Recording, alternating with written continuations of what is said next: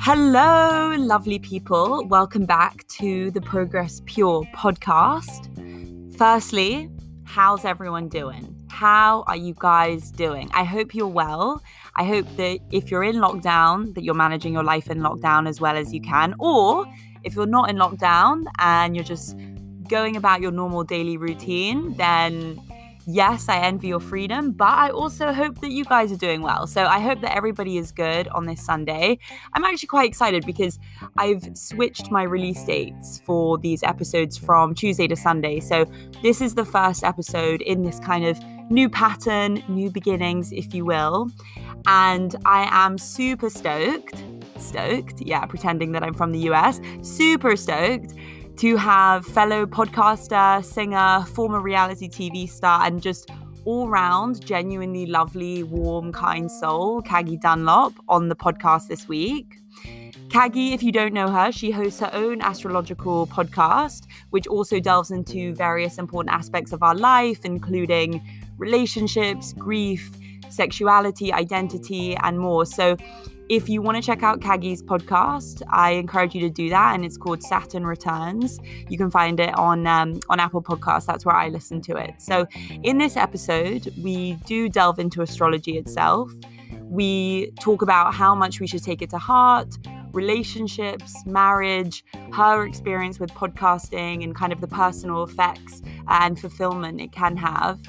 And Caggie also shares some of her wisdom and what she's learned through her experiences so far. So I feel like we're very lucky to have that. So I hope you guys enjoy this podcast. And if you do, feel free to reach out to me at Progress Pure on Instagram, because I always love hearing your feedback. So I hope you enjoy. Caggie, I am so excited to have you on the Progress Pure podcast. Very excited to be here. Thank you for having me.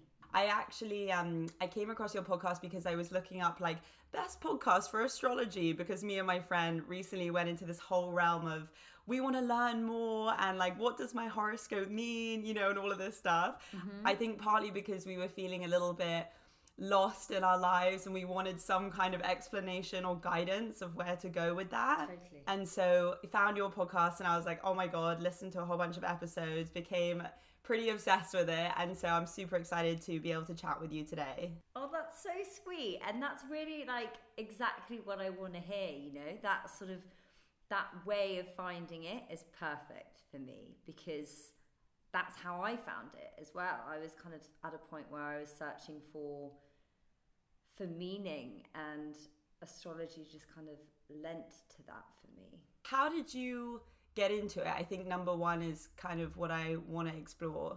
How did I get into the podcast, or the sort of whole concept? And yeah, the whole concept, the whole kind of thing. Yeah, like have you always been like had that interest in astrology? So I'd say I've always been a spiritual person, and definitely had, you know, I'm always someone, I'm thinking a lot. Like even when I went traveling with Millie McIntosh, we did our gap year together. And Millie would always be like, what are you doing? Because I just every day would have to go off for a couple of hours and would just journal and write poetry. And she was just like, you're so much weirder than I thought you were. And so I've always been someone that has like a curiosity about the more sort of esoteric practices and like things and concepts and philosophies. So astrology only really came in though when I actually embarked on my own Saturn return. So it was probably, a big piece of it actually for me was I spent a lot of time in Sydney in my life. I first went there when I was 10, and I went with my family we went for a trip. We went to go to a family wedding, and we made like a trip of it, and we went for a month. And the feeling I had when I was there was like falling in love. It was like so strong, this very, you know, it just resonated with me as a place. I was like, it was familiar. It was like almost like a past life I must have had there or something. And so I always had this dream to live in Australia. And then I kept going back every time I could. And it's, you know, it's quite a long way to go. Not many people have ever even been.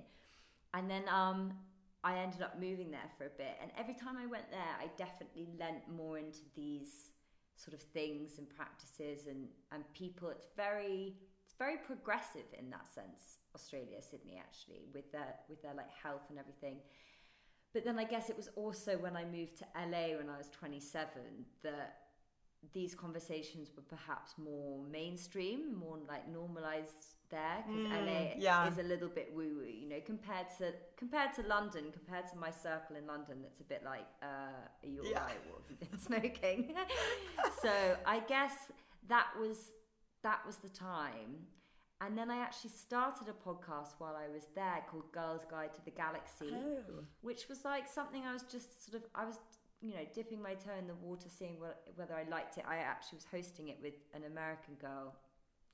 And it was pretty much the same kind of thing. But then when I came back to the UK, I like refined it a bit more because I had just experienced my own Saturn return. And because it was such a turbulent, like mental time, I thought, well, if I could be specific, so I allow people to have a little bit of a tool book to navigate this period, then great. So that's the long answer.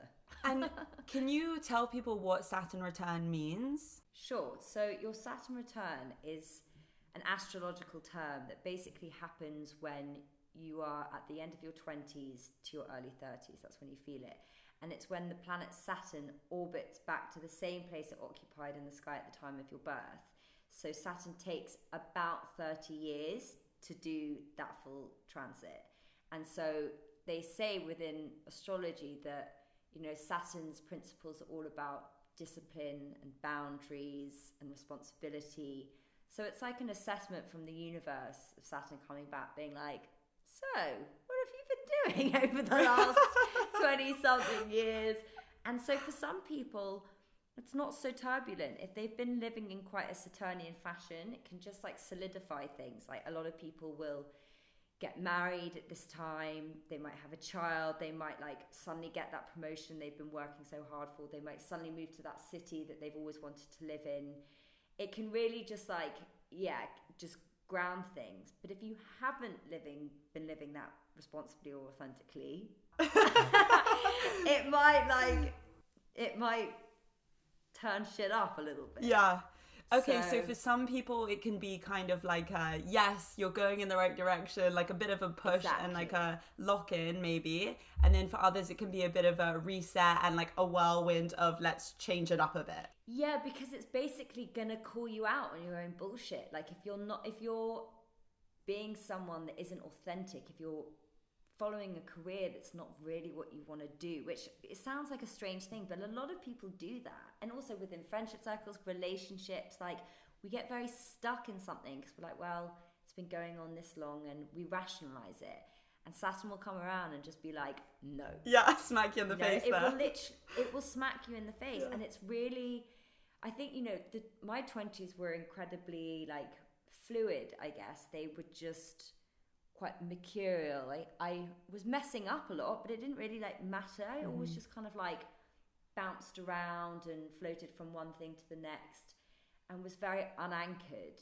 But then during my Saturn return, it was just like, you can't behave like that anymore. It's not gonna work. We're not and also I was like, I don't want to behave like this going into my adult life. It's like that proper initiation into adulthood, right? When you're like, okay, how do I want to be for the next X years? And, you know, you have another Saturn return as you're approaching your 60th. So it happens, you really kind of like up level at that point.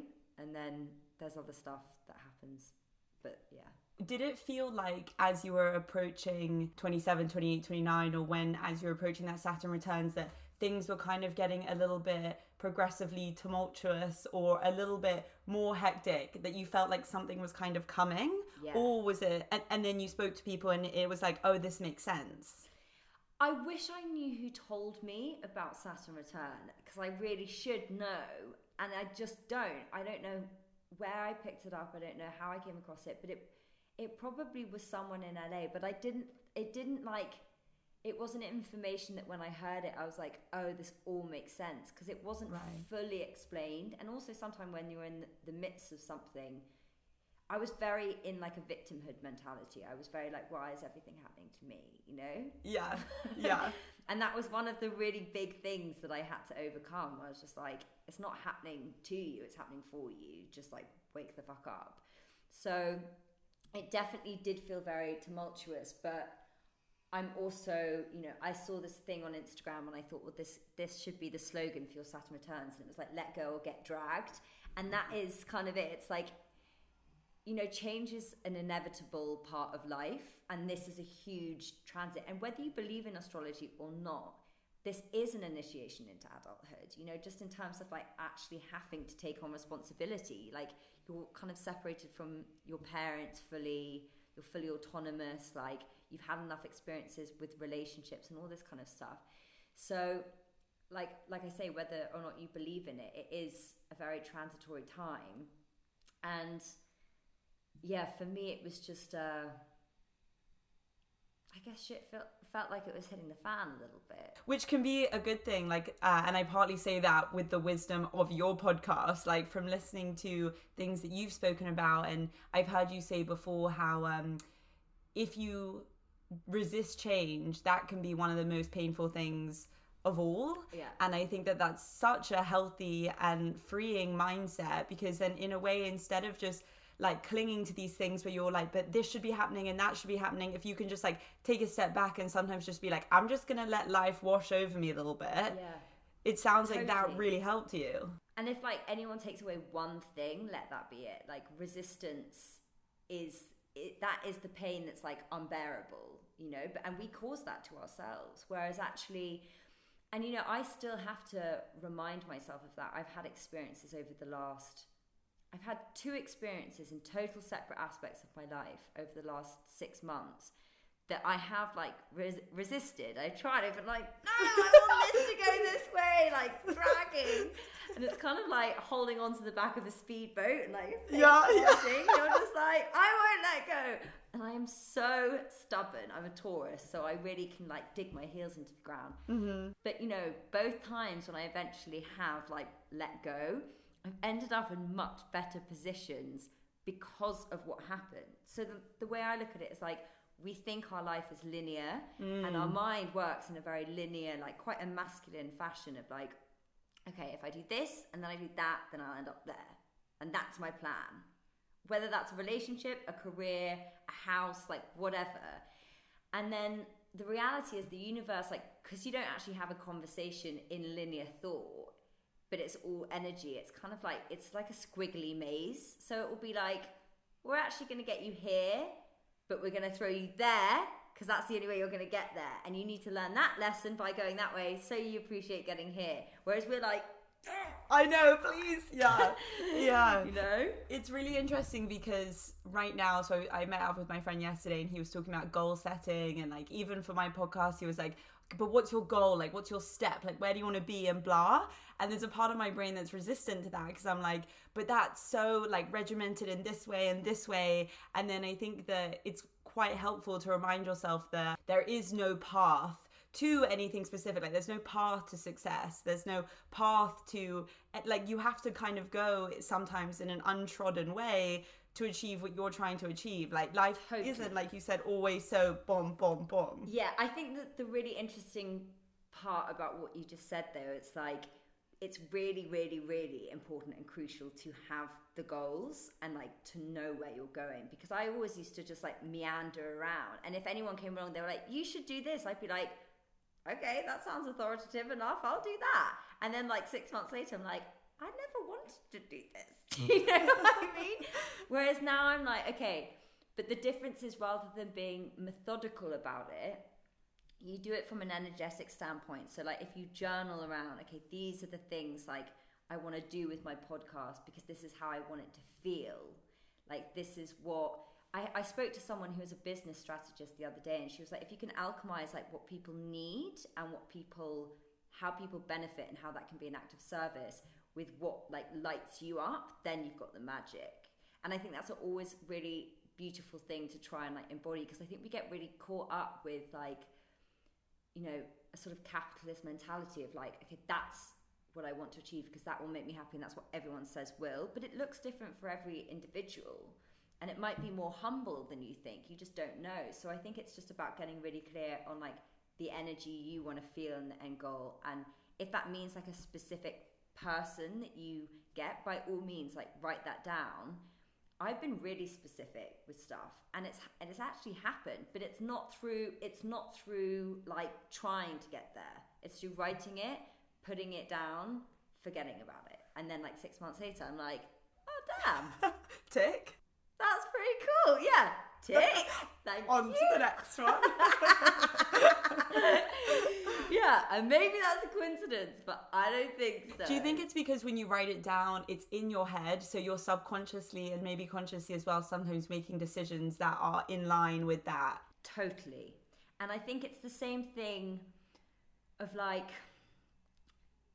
you know, there's part of me that likes the sort of like mystical, magical side that's like the universe is up there, or like your spirit guides are like, oh yeah, we can read that. We can't understand you most of the time, but we can read.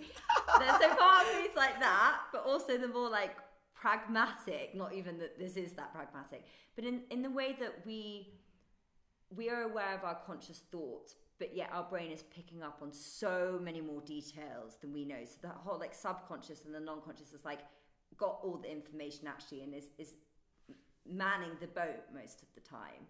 So if you like think about that theory, if you get up out of bed in the morning and you stub your toe and you go, oh, it's going to be one of those fucking days, everything's going to go wrong today, and then like it does, because your subconscious is then programmed to be like, okay, let's pick up on everything that's going wrong, that could be going wrong, they just looked at you badly, that's going wrong.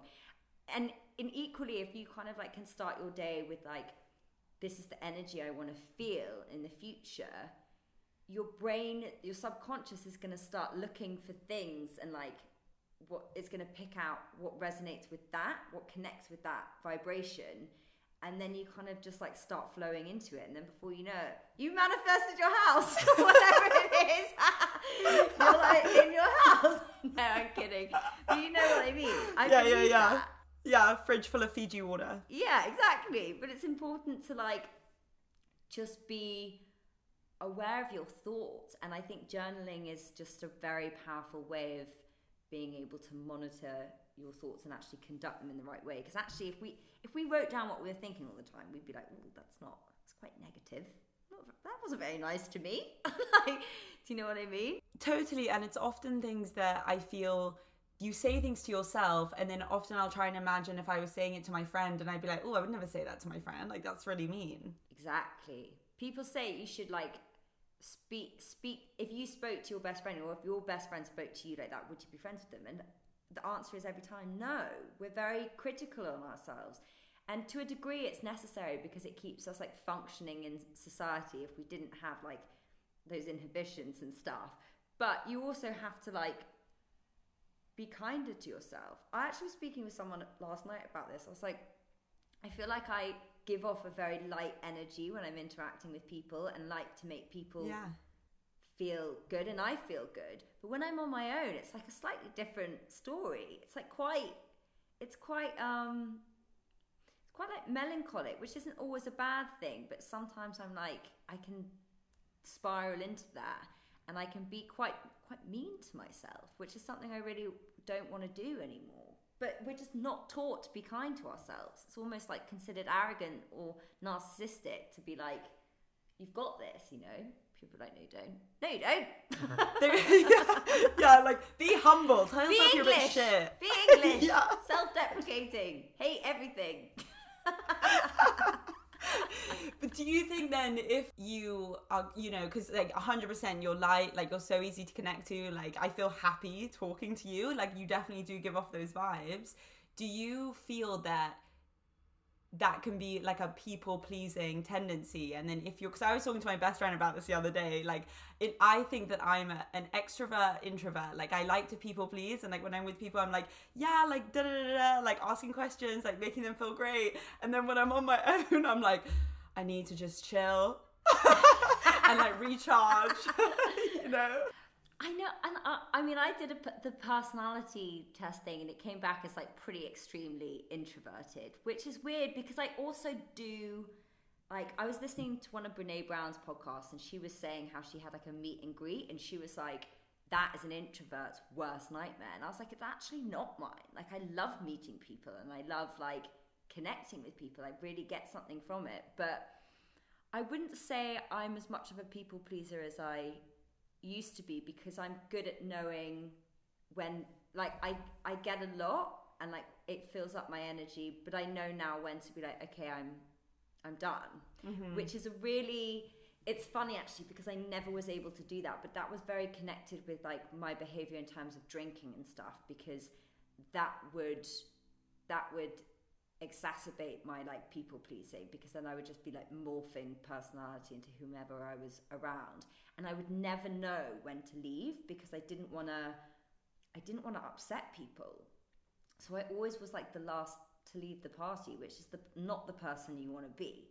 And now I just, because I'm quite in tune with myself, like my friends actually have said, one of them has said that they find it quite like, not in a bad way, but it kind of triggers them, because I'll literally be in the park with all my friends and like everyone will be like having a good time, we'll be having a picnic, and then quite abruptly I'm just like, okay, bye, I'm gone. and I won't even like hug everyone. I'll just get up and I'll be like, I'm out, bye. And they're like, have we done something? But for me, it's just like, I know when I'm done. Yeah. And I don't have a problem, like, if that upsets people, that upsets people. Like, even like when I've had people over for dinner not that long ago, when it kind of is past midnight, you're like, all right, everyone out. Yeah, I literally am like, okay, you guys can go now. And they're like, that's really rude. I'm like, it's not, it's my house. I want you to leave. I want to go to bed. I've had you over. Get out. Yeah. But no one does that. People will just stay, you know? And I think that's like, I've had to let go of some people pleasing habits, but like, you realize that they really don't serve you or other people. It's far better to demonstrate like boundaries, because people actually are like, oh, you know, if she can do that, like I can do that. I have a friend that a new friend that I've made called Africa Brooke. I don't know if you've heard Oh my god, her. cool name. I know, and she's very, very cool. And she's someone that, like, when I met her, I was just like, wow, she has the best energy. But also, like, it triggered me because she has such good boundaries. And she's just like, she's like, I don't have to be available to people all the time. Like, why do we have to be available? And I was something like, I don't know, but I am. You know, I feel like I'm available to people all the time. So I just was like, I'm taking myself off. Like, you can't see when I'm online on WhatsApp. I don't want to feel the need that I have to respond. And also, like, on Instagram, sometimes I'm like, no, don't need to respond to people 24/7. I've gone off tangent, but I like massively resonate with that, because I'm very conscious of it. Even when when people message to hang out, and people, you know, you want to make like an excuse or something, and if you don't want to hang out, not because it's them, but because you're like, I need my me time, or like I need my space, and even saying things like, oh, I can't, I'm doing this, or I can't because I'm doing that, like I feel like disservice to yourself. Yeah, like I'm really trying to take steps towards being honest and being like, listen, I'm choosing not to, because of this reason, rather than I can't, like, totally, you know. Yeah, and I find myself doing that and like sitting with the like discomfort, and you know, you want to apologize. Like, even I had 2 days ago, I was just like, I'm not communicating with anyone on my phone at all today, because I was just burnt out, and I was like, don't need it. And then people start like calling when you haven't responded, and I'm just like, no. And then the next day, I had to really like catch myself from writing the message of not saying I'm sorry. Yeah. Because it's like, why am I sorry? Why am I sorry for like taking a day? Do you know what I mean? So I was just like, I was off communications yesterday. How are you? Yeah.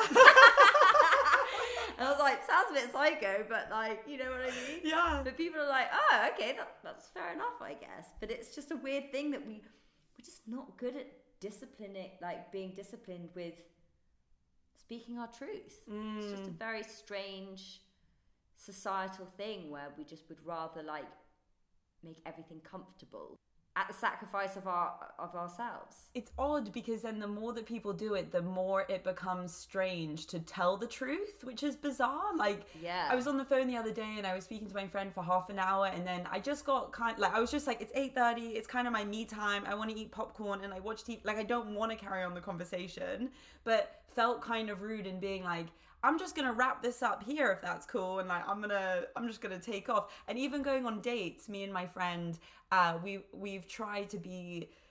We try and have rules to ourselves to try and be as honest as possible. So at the end of the date, rather than going, if you didn't like them, or, you know, midway through the day, or 5 minutes if you're not into them, instead of being like, oh no, I've got to go, my friend, just being like, I'm just gonna leave now. I mean, the dating thing is a whole nother thing. Like that's a whole nother challenge, because you could be like great with your family, with your friends, with career, and then suddenly when it comes to a relationship, you're just like, I'll do anything. Yeah. Please love me.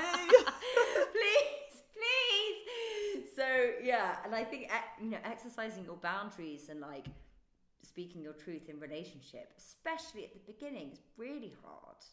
Really, really hard. And it's always that thing as well. It's like, do you tell someone that you're just not into it if you're not into it? Yes. Or do you just like try and like slowly hope they get the message? I am such a proponent. Like, if I could be president of a dating app or president of dating, I don't even know what I'm trying to say, but if I could try and implement one rule, is that I think it's so important for people to tell people, hey, you're just... the truth. Yeah, because this weird expectation of that everyone should like each other is kind of nuts. Like, the likelihood of someone really liking you and getting on with you and pursuing you, the chances of that are not that high. And also, it's because we do live in a world now where it's like it's numbers driven, it's a volumes game. So it's like, if everybody doesn't like me, I'm doing something wrong.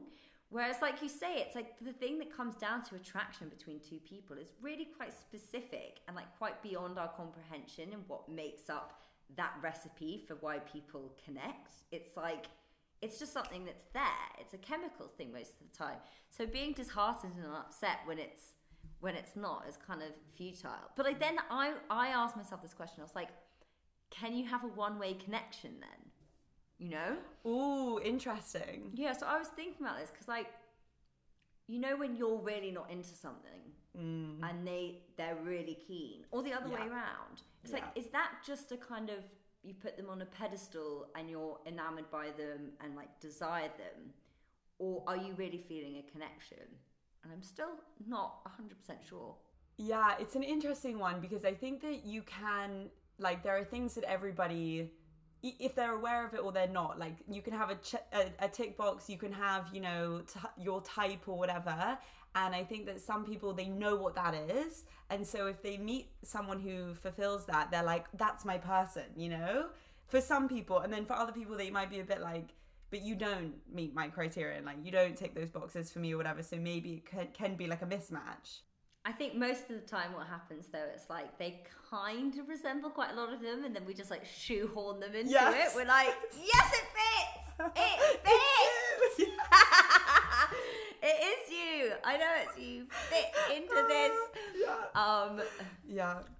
But yeah, I think if we were more honest with ourselves, that's why it's like important to hold on to like what you want in your mind, but also be aware like that the person that you're experiencing might not be it, and that's okay. Definitely. And also that even if they are it, this is just stuff me and my best friend talk about all the time, because we're constantly in this cycle of like, but you can like them, but it's okay if they don't like you, and like don't take it personally and just let it go, you know, even if they are that person at the end of the day. And I know this sounds so like zoomed out, like big picture in quite a vague way, but at the end of the day, it doesn't really matter, because you can't own them, you can't possess them. Yes. Like, even if you guys are together, they're not a part of you. They are their own individual. Totally. And this is why, like I say, when it comes to relationships, it gets so much more complex, because we are sold this romantic notion that like a partnership is an ownership, and that we like a mesh within each other. And that's why, like, just make unrealistic demands on your partner, and that's why everyone is disappointed, because their expectations are so unrealistically high.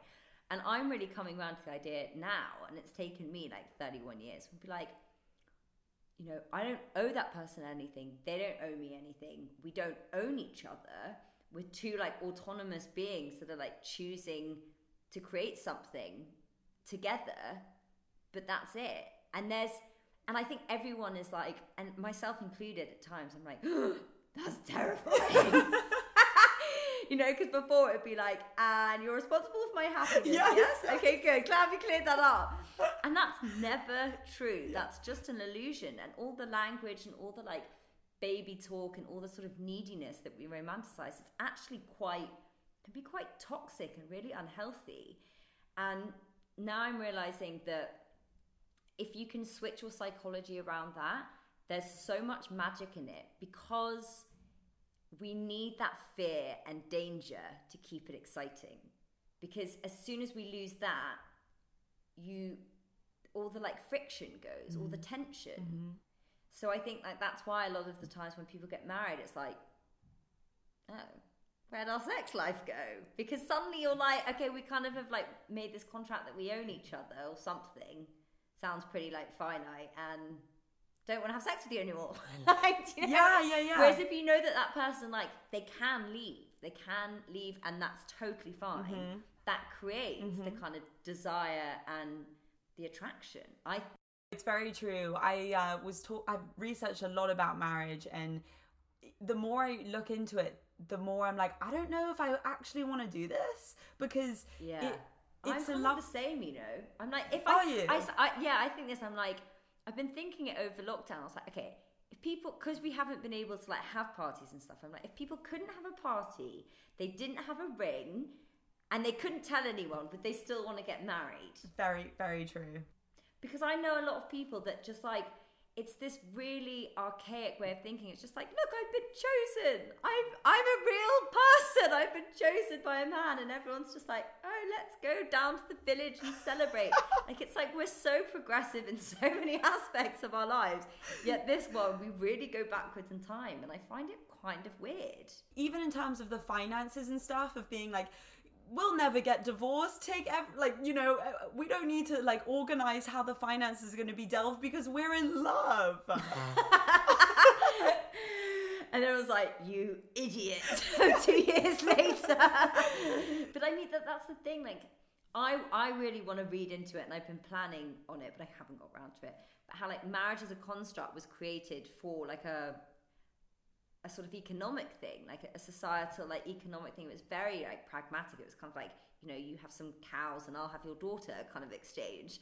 And it was also based on like a 40-year lifespan. Yes, exactly. So now technically we should plan for two marriages. But also then when romance, like there was a sort of like, I guess the romantic revolution or something came into it, and then everyone was like, oh, it's all about love and romance.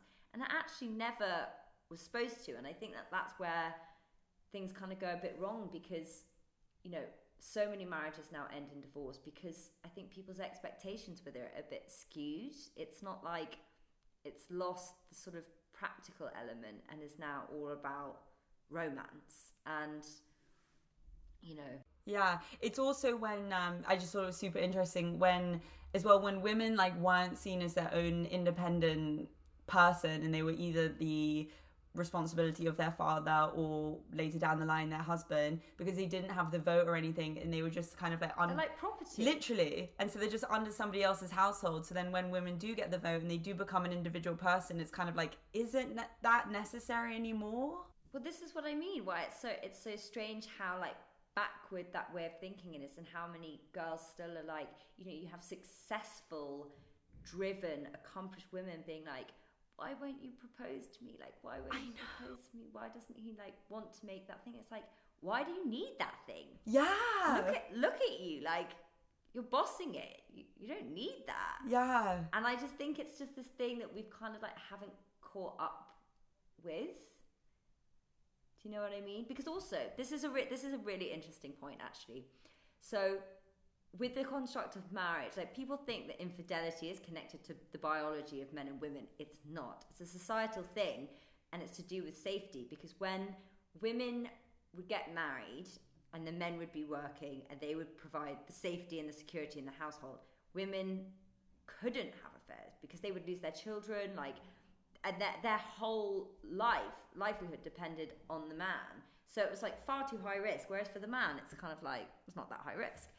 They're still going to be okay. Whereas now there are women taking over from those male roles and leadership and stuff like that.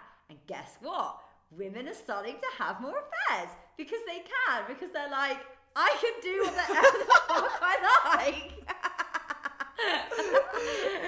Make it rain. Make it rain, bitch.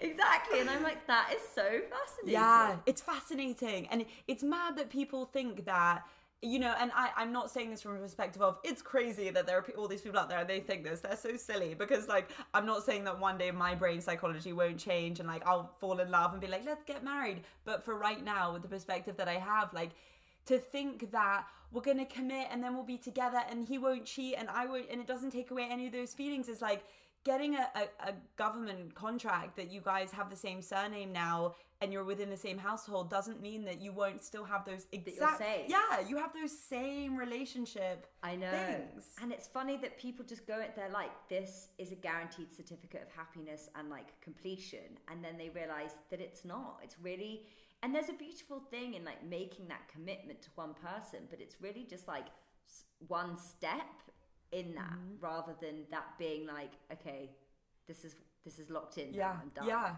My brother has vowed, that he's never going to get married. He's like absolutely never doing it. Like he told his girlfriend before they were even boyfriend and girlfriend, because he was 28, I think, when they started dating, or 29, and he said, FYI, if you ever think it's going to go that way, like, I'm not doing it. I'm not getting married ever. See,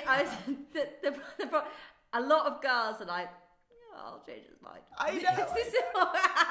They're like, I'm completely fine with that. That's totally okay. Yeah, I know. I'll change his mind. Yeah. No, that's totally fine. I don't want to get married either. Marriage, what? Me? And then like a couple of years later, they're like, why the fuck were you marrying me? And they're like, I said I didn't want to get married. They're like, yeah, but you were supposed to change your mind.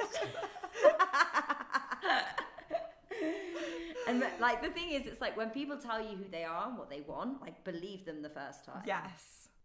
I stole that from someone. No, you're right. But it's true. It's so true. It's so true. My mum says that a lot, and it's crazy.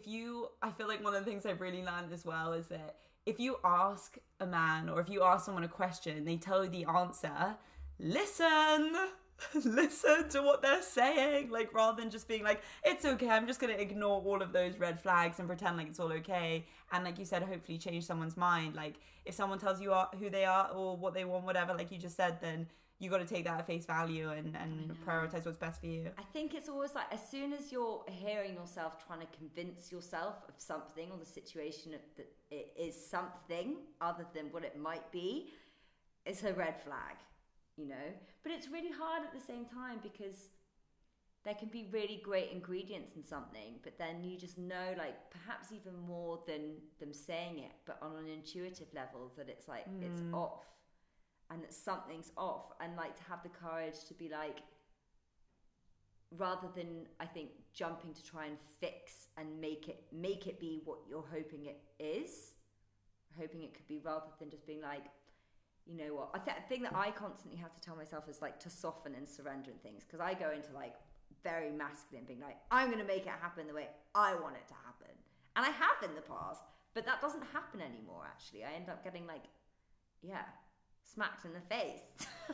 So now I'm just like, okay, I'm just gonna chill and let this unfold, and not try and grab onto what I think it should be. Let life take its course, however that's gonna be. What is it? Don't resist the change. Don't resist the change. Yeah. One thing I wanted to ask you, it was ages ago when we were talking about the stubbing the toe thing and the self-fulfilling prophecy of, you know, if you do that, like if you stub your toe and then you think to yourself, oh, I'm gonna have a shit day, and then everything you do, like it's raining and, you know, someone's like eating all the peanut butter or whatever, like it's all gonna be shit and contribute to that shitness of the day. Do you think, like, with horoscopes, so it's super similar, but you're just doing it externally? Yes, and someone is telling you, you know, you might have like some relationship troubles today, or like you might run into like money issues, or you might do this, and then do you ever find that's one of the reasons why I've never gone to a palm reader or like a tarot card reader, because I'm scared that they're going to tell me something like totally, and it will get in my head. Totally. And some, like, I've got some friends that get really attached to it. They're like, oh, so and so told me I'm going to meet someone in like a month, so that's going to happen. I'm like, I wouldn't like resign yourself to that too much. And they were like, and it's going to happen in a weird way. So like, I'll watch out for weird things happening. But I totally get what you're saying. And it is kind of one of the same, but one is like, and here's the trick with astrology. As soon as we like give too much power to something that's outside of ourselves, we're like losing we're not losing it, but we're like disengaging from the fact that we have free will, you know, voluntarily, which isn't a positive thing. So like my perspective with the whole thing is it's a dance between the two worlds. You always have choice in everything, and you always can like respond to everything rather than react.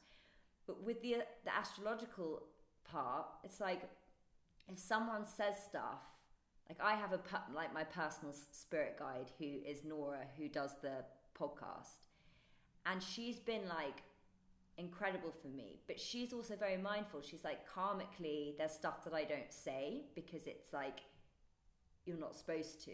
Right. So you have to be really, also there's a lot of fucking charlatans out there. Like you have to be really careful of who you go and speak to. My mum's very like quite religious, and she doesn't like tarot and stuff like that. She's like, I find it really dark.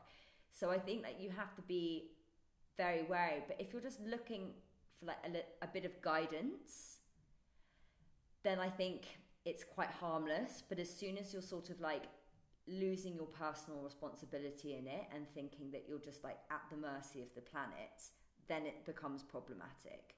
So I think like there's always an element of play and having fun and not taking it too seriously. And it's not like, it's not the Bible, do you know, like be like, oh well, that's what's going to happen next week kind of thing. But that I definitely do, when I'm feeling like uncertain about stuff, I listen to like horoscope general readings for like Tauruses. Sometimes they're just so apt, so unbelievably true, that I'm like, I cannot actually believe that this is happening. But then I always kind of sit with it, because if it's resonating like in my body, then I know that something's connecting. I don't force myself to believe that it's true if it's not. And sometimes I'm like, that's not for me. You know, it's like it's just, it's like picking up a sort of self-help book and like being like, oh yeah, that part I can take and that part I can use, but just always make sure that it's an instrument for progression rather than to derail you. Right. Okay, so it sounds like you use astrology as a guide and maybe as something to like propel you in your life choices, or to give you some guidance when you need it, but it's not something that's kind of debilitating in your how can I move forward or how can I be caggy right now. Like you have control over your own life with your own free will. Totally. And I'm not someone that's like, oh, you know, Mercury's in retrograde, therefore I'm not gonna like do anything or whatever. Because sometimes like I look at things and I'm like, I feel like everyone's just saying this is happening in the planets, so rest and don't do anything. I'm like, that was the same like the same forecast last week. Do you know what I mean? It's like, so I'll just chill. So yeah, I do take it all actually with a pinch of salt, but when I'm feeling uncertain and I like want some guidance, I find it really useful. I really do. It brings me a lot of solace and comfort. And have you met, listening to your Saturn Returns podcast, it's always super interesting because obviously you have lots of different people who come on and interview, and a lot of them provide like amazing insight. How is that journey for you? Like, do you enjoy podcasting? And obviously you do an amazing job, so I expect the answer to be yes, but like, do you enjoy it? What does it give to you? And yeah, I guess those two things, like I just want to hear about your relation with it. Yeah, the thing is, I don't think it's a coincidence that I started it and fully committed to it after my Saturn return, because that's something like I was like, okay, this is what I want to commit to, because this feels not only true for me, but also it gives me accountability, you know? It keeps me like developing in one direction, which is something that I've always struggled with and something that I know that I need to like work on. So I really enjoy that actually, like, it's not only crafting an identity for me, but it's also like reclaiming the parts of myself that I kind of disconnected from simultaneously, which is really nice. Sometimes it feels quite revealing, and sometimes I'm like, fuck, I'm sharing quite a lot, and that freaks me out a bit, because like sometimes I think I'm quite a private person, and then I'm sharing all this stuff. So also I have it it's actually in my chart that I have a thing of not knowing when enough is enough. And that can manifest in like so many aspects of my life. So sometimes with this, I'm like, when am I giving too much of myself? Like, because I never know when enough is enough. And sometimes then, like, if my own cup is empty, it's not good.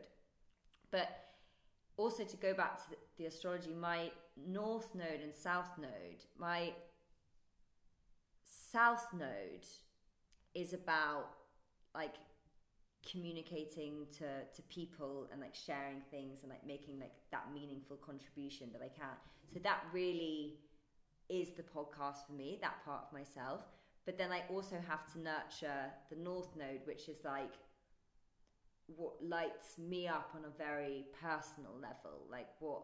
And so that's kind of, your North Node is like wrapped up in your purpose. Like that doesn't mean to say it has to be the thing that is your career, but it's whatever gives you joy, not that the podcast doesn't, but like you have to balance these things out. So, and that for me is like music and writing and just kind of like being with myself and being creative. So I think when I have the balance right, it works really well. And when you say that the podcast helps you kind of reclaim parts of yourself, do you mean that in a sense that, and with the accountability thing as well, that it allows you to hold yourself accountable to progressing by having these kinds of conversations with people so that you're always personally moving in that right direction? Exactly. Right. It's like having, in a way, like multiple therapists. Do you know what I mean? Yes. That you're learning so much wisdom from. Like, you have to really want to sabotage to go and like not listen to that stuff. And I think before, because I was so unanchored and I had no guidance in this sort of realm, I would kind of like progress and then destruct, and then progress and then destruct. And now I don't destruct anymore. And I think a big part of that is having that community of people and that accountability and being able to like explore the emotions that I before I guess didn't know how to handle, but now I have like a different way of expressing them, and I know more how to like healthily regulate my emotional state rather than having to escape or numb out. And do you find that it helps you keep going and motivates you, the fact that you have a community and they can write to you and tell you, like things that they really resonated with and things that helped them, that it makes you excited to produce more? Totally. But I've got to be honest, I think the thing that really motivates me is like, it's half that, but maybe a bit more than half is like my own exploration of self. That probably is the most motivating because I'm so curious. I'm always wanting to learn more and getting to talk to these people. Yeah, it's like, it's great that it can be a tool book and helps other people. But, selfishly, like, I want to know. Yeah. And then I want to share it with people because no one ever should be like selfish with like progressive information, And that was my whole point and ethos of the podcast. I was like, I felt really lonely. I felt really lost. And I felt like everyone had been sent like a handbook of life in the mail and mine had been lost. And like, I was like, I don't want anyone to feel that way. And I was like, if I felt that way, then like loads of people must have. So, and that's been like perhaps the most meaningful thing is getting people saying to me like, this has really helped me through a difficult time. That I've got to say is like, as well, one of the main motivational parts. That's really moving, hearing that feeling lost like that and then wanting to, I think it's a really good and a really healthy sign that you were like, okay, I need to try and either hold myself accountable or I want to become more self-fulfilled and learn more through having really enriching conversations with people and having yourself as your primary aim in that. Like on the one hand, like you described it as like somewhat selfish, but ultimately like you have to be in life. Like you have to, if to serve others. yeah, you do. yeah. If you're not protecting yourself as number one, and then making sure that your needs are met and that you feel good about yourself and happy on some kind of level, then how can you help anyone else? Exactly. And it goes back to that thing we were saying at the beginning about the people pleasing. Like we make martyrs of ourselves and think that that's an act of service, and it's not. You actually have to like have personal sovereignty over your own energy and your energetic body and like your emotional state, and know when you can give, because you can't give from an empty cup. And do you ever find that process of having those conversations recorded, was that ever anything that you were like, no, because you know you're so cool and collected and lovely and warm in your podcast, that do you ever get nervous when you're talking to people? Do you ever find those conversations difficult to have, like from a personal kind of perspective, or not really? Not really. I just love talking. I love talking about these kind of things. So I don't find, and also I've always felt comfortable. You know, I feel comfortable talking about the vulnerable stuff. I almost feel more comfortable talking about that stuff than like if someone was telling me how to be. Like, I think before in the past when I've sort of had to have like more media training things around stuff, I'm like, no, I don't want to feel like I'm scared of saying something. Like I want to be able to be truthful, and for that to be invited, and for that to like connect with people. So not really. The only part I got like a little bit nervous when I was interviewing Julia Samuel, who came on the podcast recently, and she is a psychotherapist that specializes in child bereavement and grief. And she's like, she's pretty sophisticated in terms of like her experience. So I was a little bit nervous. Yeah. But not. And that was also because it was on the computer, so it's like slightly. If you are a bit nervous, that can like make that worse. But other than that, no. But it's always surprisingly tiring. Yes, totally, because you exert so much of yourself, you know, and conversation, if you're really doing it at a good level, like listening, just shutting up and like not saying anything and trying to hear and like feel that person's experience, that's a lot of energy. Totally. But afterwards I'm always like, I should go and like write something or do something. Why am I tired? You know what I mean? Yeah. But actually, yeah, it does. Like, and the thing is, we don't listen most of the time. You know, we're not listening. Like you say that thing of like when someone tells you like what they want and who they are, we're like la la la la la. I'll just think what I want to think. Yeah. Have you heard of the book 7 Habits of Highly Effective People by this guy Stephen? I have, but I haven't read it. So I read it in the beginning of lockdown. It's one of my favorite non-fictional books, and they have a whole chapter in there which is seek to understand before being understood, and it's all about listening. And I remember reading like the first page and being like embarrassed, because it talks about how most people in conversation, when they're just talking at people, they kind of use them as a soundboard. And when someone just talks about their life, they just project their own movie of their life onto theirs and try and prescribe, like someone's like, I'm having a really hard time because of X. And most of the time, and this is definitely what I was doing, I'd be like, yeah, I've had a similar time to that, and this is what I did that made me feel better. And I was reading it and I was like, oh damn, like I'm not listening to people. When we kind of like compare the story. Yeah, exactly. And it's such I really recommend it, because it was such a good like eye-opening experience for me to be like, oh okay, I need to be way more humble in terms of like when I'm listening to people, and like the fact that they're sharing their story with me, and I need to appreciate that rather than just being like, listen to me. But it can be exhausting. Yeah, it can. And also like you also have to be aware sometimes when people are just like offloading onto you, you know. Yes, true. Because sometimes you can be really good at listening, and then you're like, it's been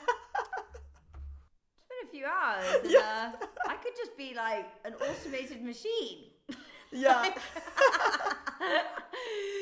Because people can, because they're so not used to it that when you give them the opportunity, they're just like, and then this happened, and you're like, oh, this is exhausting. But sometimes people need that. Like sometimes people just need to feel like they're listened to, even if they're not really being listened to. That's why therapy's so good. True. You know, because that is actually fundamentally, I think, what most people do in therapy is they just talk and have someone listen. But isn't that sad that they have to go and pay for that? I know, it is sad. Do you go to therapy? I have done in the past. It was really important for me when I did.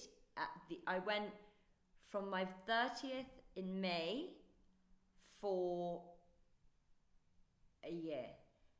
So it was and maybe even a bit longer actually. But I'd started going like a couple of months before I had like a really turbulent breakup, and it was like I could have quite easily spiraled back into old bad behavior then. And I think that the therapy really helped hold me accountable. Right. You know, and I learned a lot because she was really intelligent. She was really switched on woman, and we had like these kind of incredible conversations. And because I am an inquisitive person and I'm curious, I don't take criticism badly if it's constructive. Like I'll always be like, okay, I can work on that, I can change that. And sometimes you just need a bit of guidance with navigating those things, because that you can have all the self-awareness in the world, but if you've got like blocks, literally like something's there and you're like, I cannot actually, it's so close that you can't see it.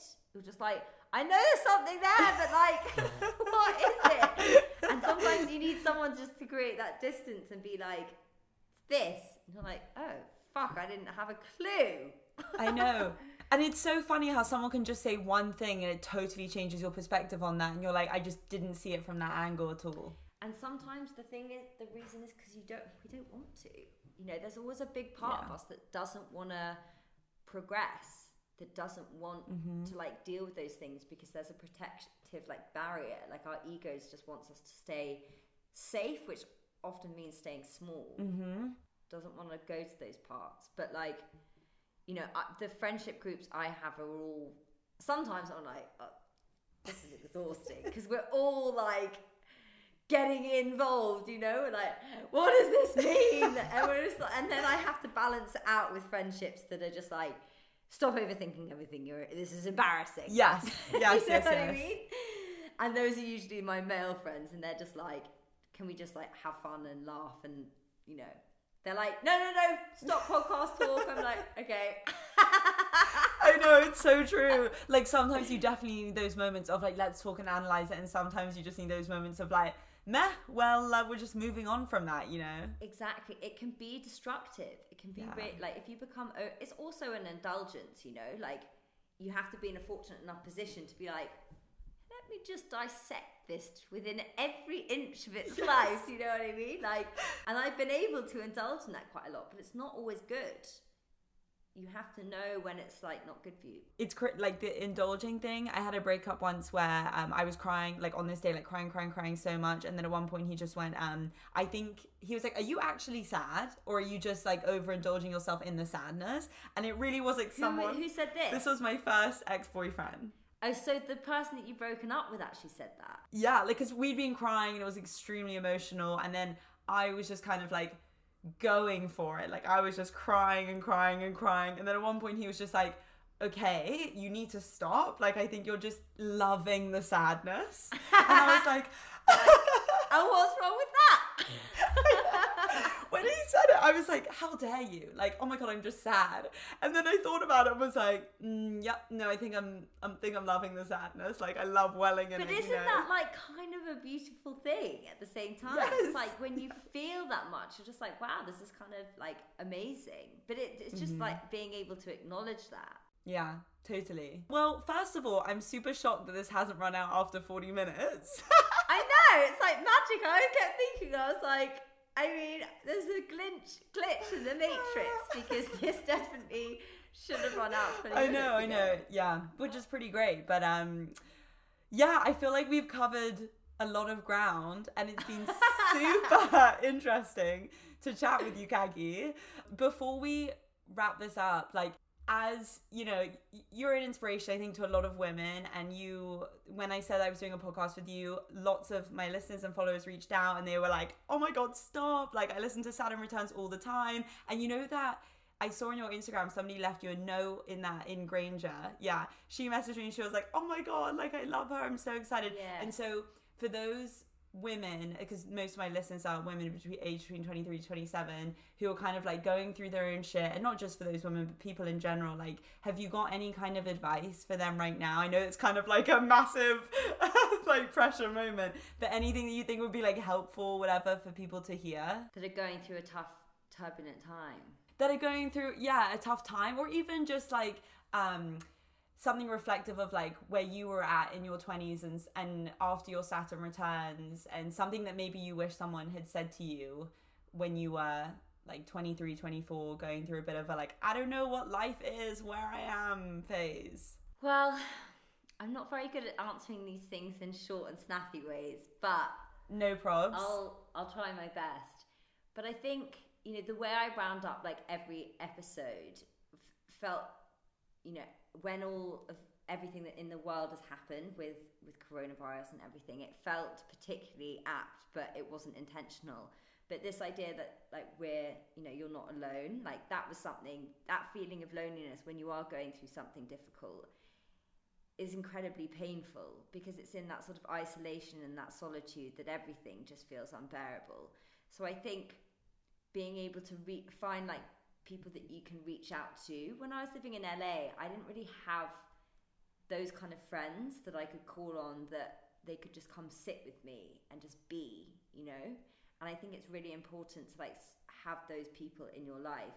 Something that I do, that the guy I'm seeing said was like, I think he thought it was a bit, well, no, he didn't think it was sad, but after I said it, I was like, God, I sound a bit sad. But I get this thing where I still get moments where I'm like, and that's just, you know, even though I might come across as like happy a lot of the time, I get really low. I still get really low. And when I do, one of the things that I have to do is I have to go to my journal and I have to write down all the people in my life that love me and that I love, because I start to think that I don't have anyone, even though I know that that's crazy, because I have so many people in my life. Even like people on social media, that even that girl you said that messaged you from Grange, like we have these conversations that are really fulfilling for me on like a meaningful level. But I have to go and do that and do those kind of things to check myself, to stop myself from spiraling in that thought. So even when like negative and difficult things are happening, I'm not going to say like it's all going to be fine and just to be positive, because sometimes that's just like a meaningful thing to say, like accept that it's rough and like feel that it's rough and be upset and be emotional and like be in that emotional state about it, and allow yourself to indulge, but also know like this too shall pass. Like everything is fluid and everything is moving, and even though it doesn't seem like it at the time, like you're going to be in a different place later down the line. And just try and do the things that can keep you grounded and can keep you in a good enough place that, you know, allows you to essentially survive, because we're all in a bit of a survival state right now. And whatever that might be, and like for me it's really important to eat really well, to get out in nature, walk, to connect with people, whether that's like through social media, but it's better to actually have phone calls, and to be kind to yourself, like to be kind to your body. And that means eating well, that means exercising. Like it's all, the thing is, it is all those little things that amount to something great. And it's really hard to see that and feel that when you're going through something difficult. I remember when like I go through my periods of depression and I think, and someone's like, you should go to the gym. I'm like, the gym isn't going to fix this. But actually, if I'd gone to the gym or I'd gone for a run 5 days prior, like 3 times, I probably wouldn't be feeling the way I was feeling. But we just always think that it's like when we're in that darkness that we're never going to get out. But we always do. It's just important to know the steps that we can take to get there. So that wasn't a very short and snappy answer. No, but it's so true. And I think it's so beautiful, this idea that if you don't feel good, you don't need to get into your head of, I need to feel happy and I need to feel positive, because if anything, that makes you more anxious. And that is the problem with like what is going on in this world and this realm of like well-being and spirituality. It's like bypassing all of this stuff, and that is not what I'm like here to practice by any means. And I've seen people, like I've gone to workshops and stuff where people are like, you can have a positive, abundant, like wonderful life. I'm like, that's poisonous to tell people that are suffering that kind of thing. Because the truth is, like, life is unfair, and like it's gonna like drop kick you in the face sometimes, but you can deal with it how you want to deal with it, and you have control over that.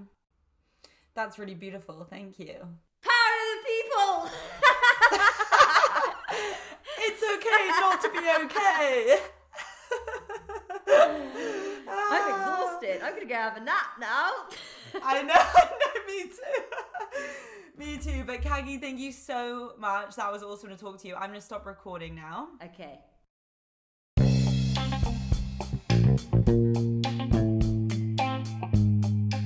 That is it for now, guys. I hope you enjoyed that pod. If you want to check out Kagi and you want to follow her on her social channels, you can check out her podcast, which is at Saturn Returns Podcast, or her personal Instagram, which is at Kagi's World. Both of those are in the description. Like I said, if you want to reach out to me with any feedback, please do. I always love hearing that. And if you enjoyed this podcast, before I forget, how could I? If you could leave me 5 stars on Apple Review, Apple Podcasts, whatever you guys are calling it, that would be much appreciated. So I hope you guys have a lovely rest of your week, and I will see you next Sunday.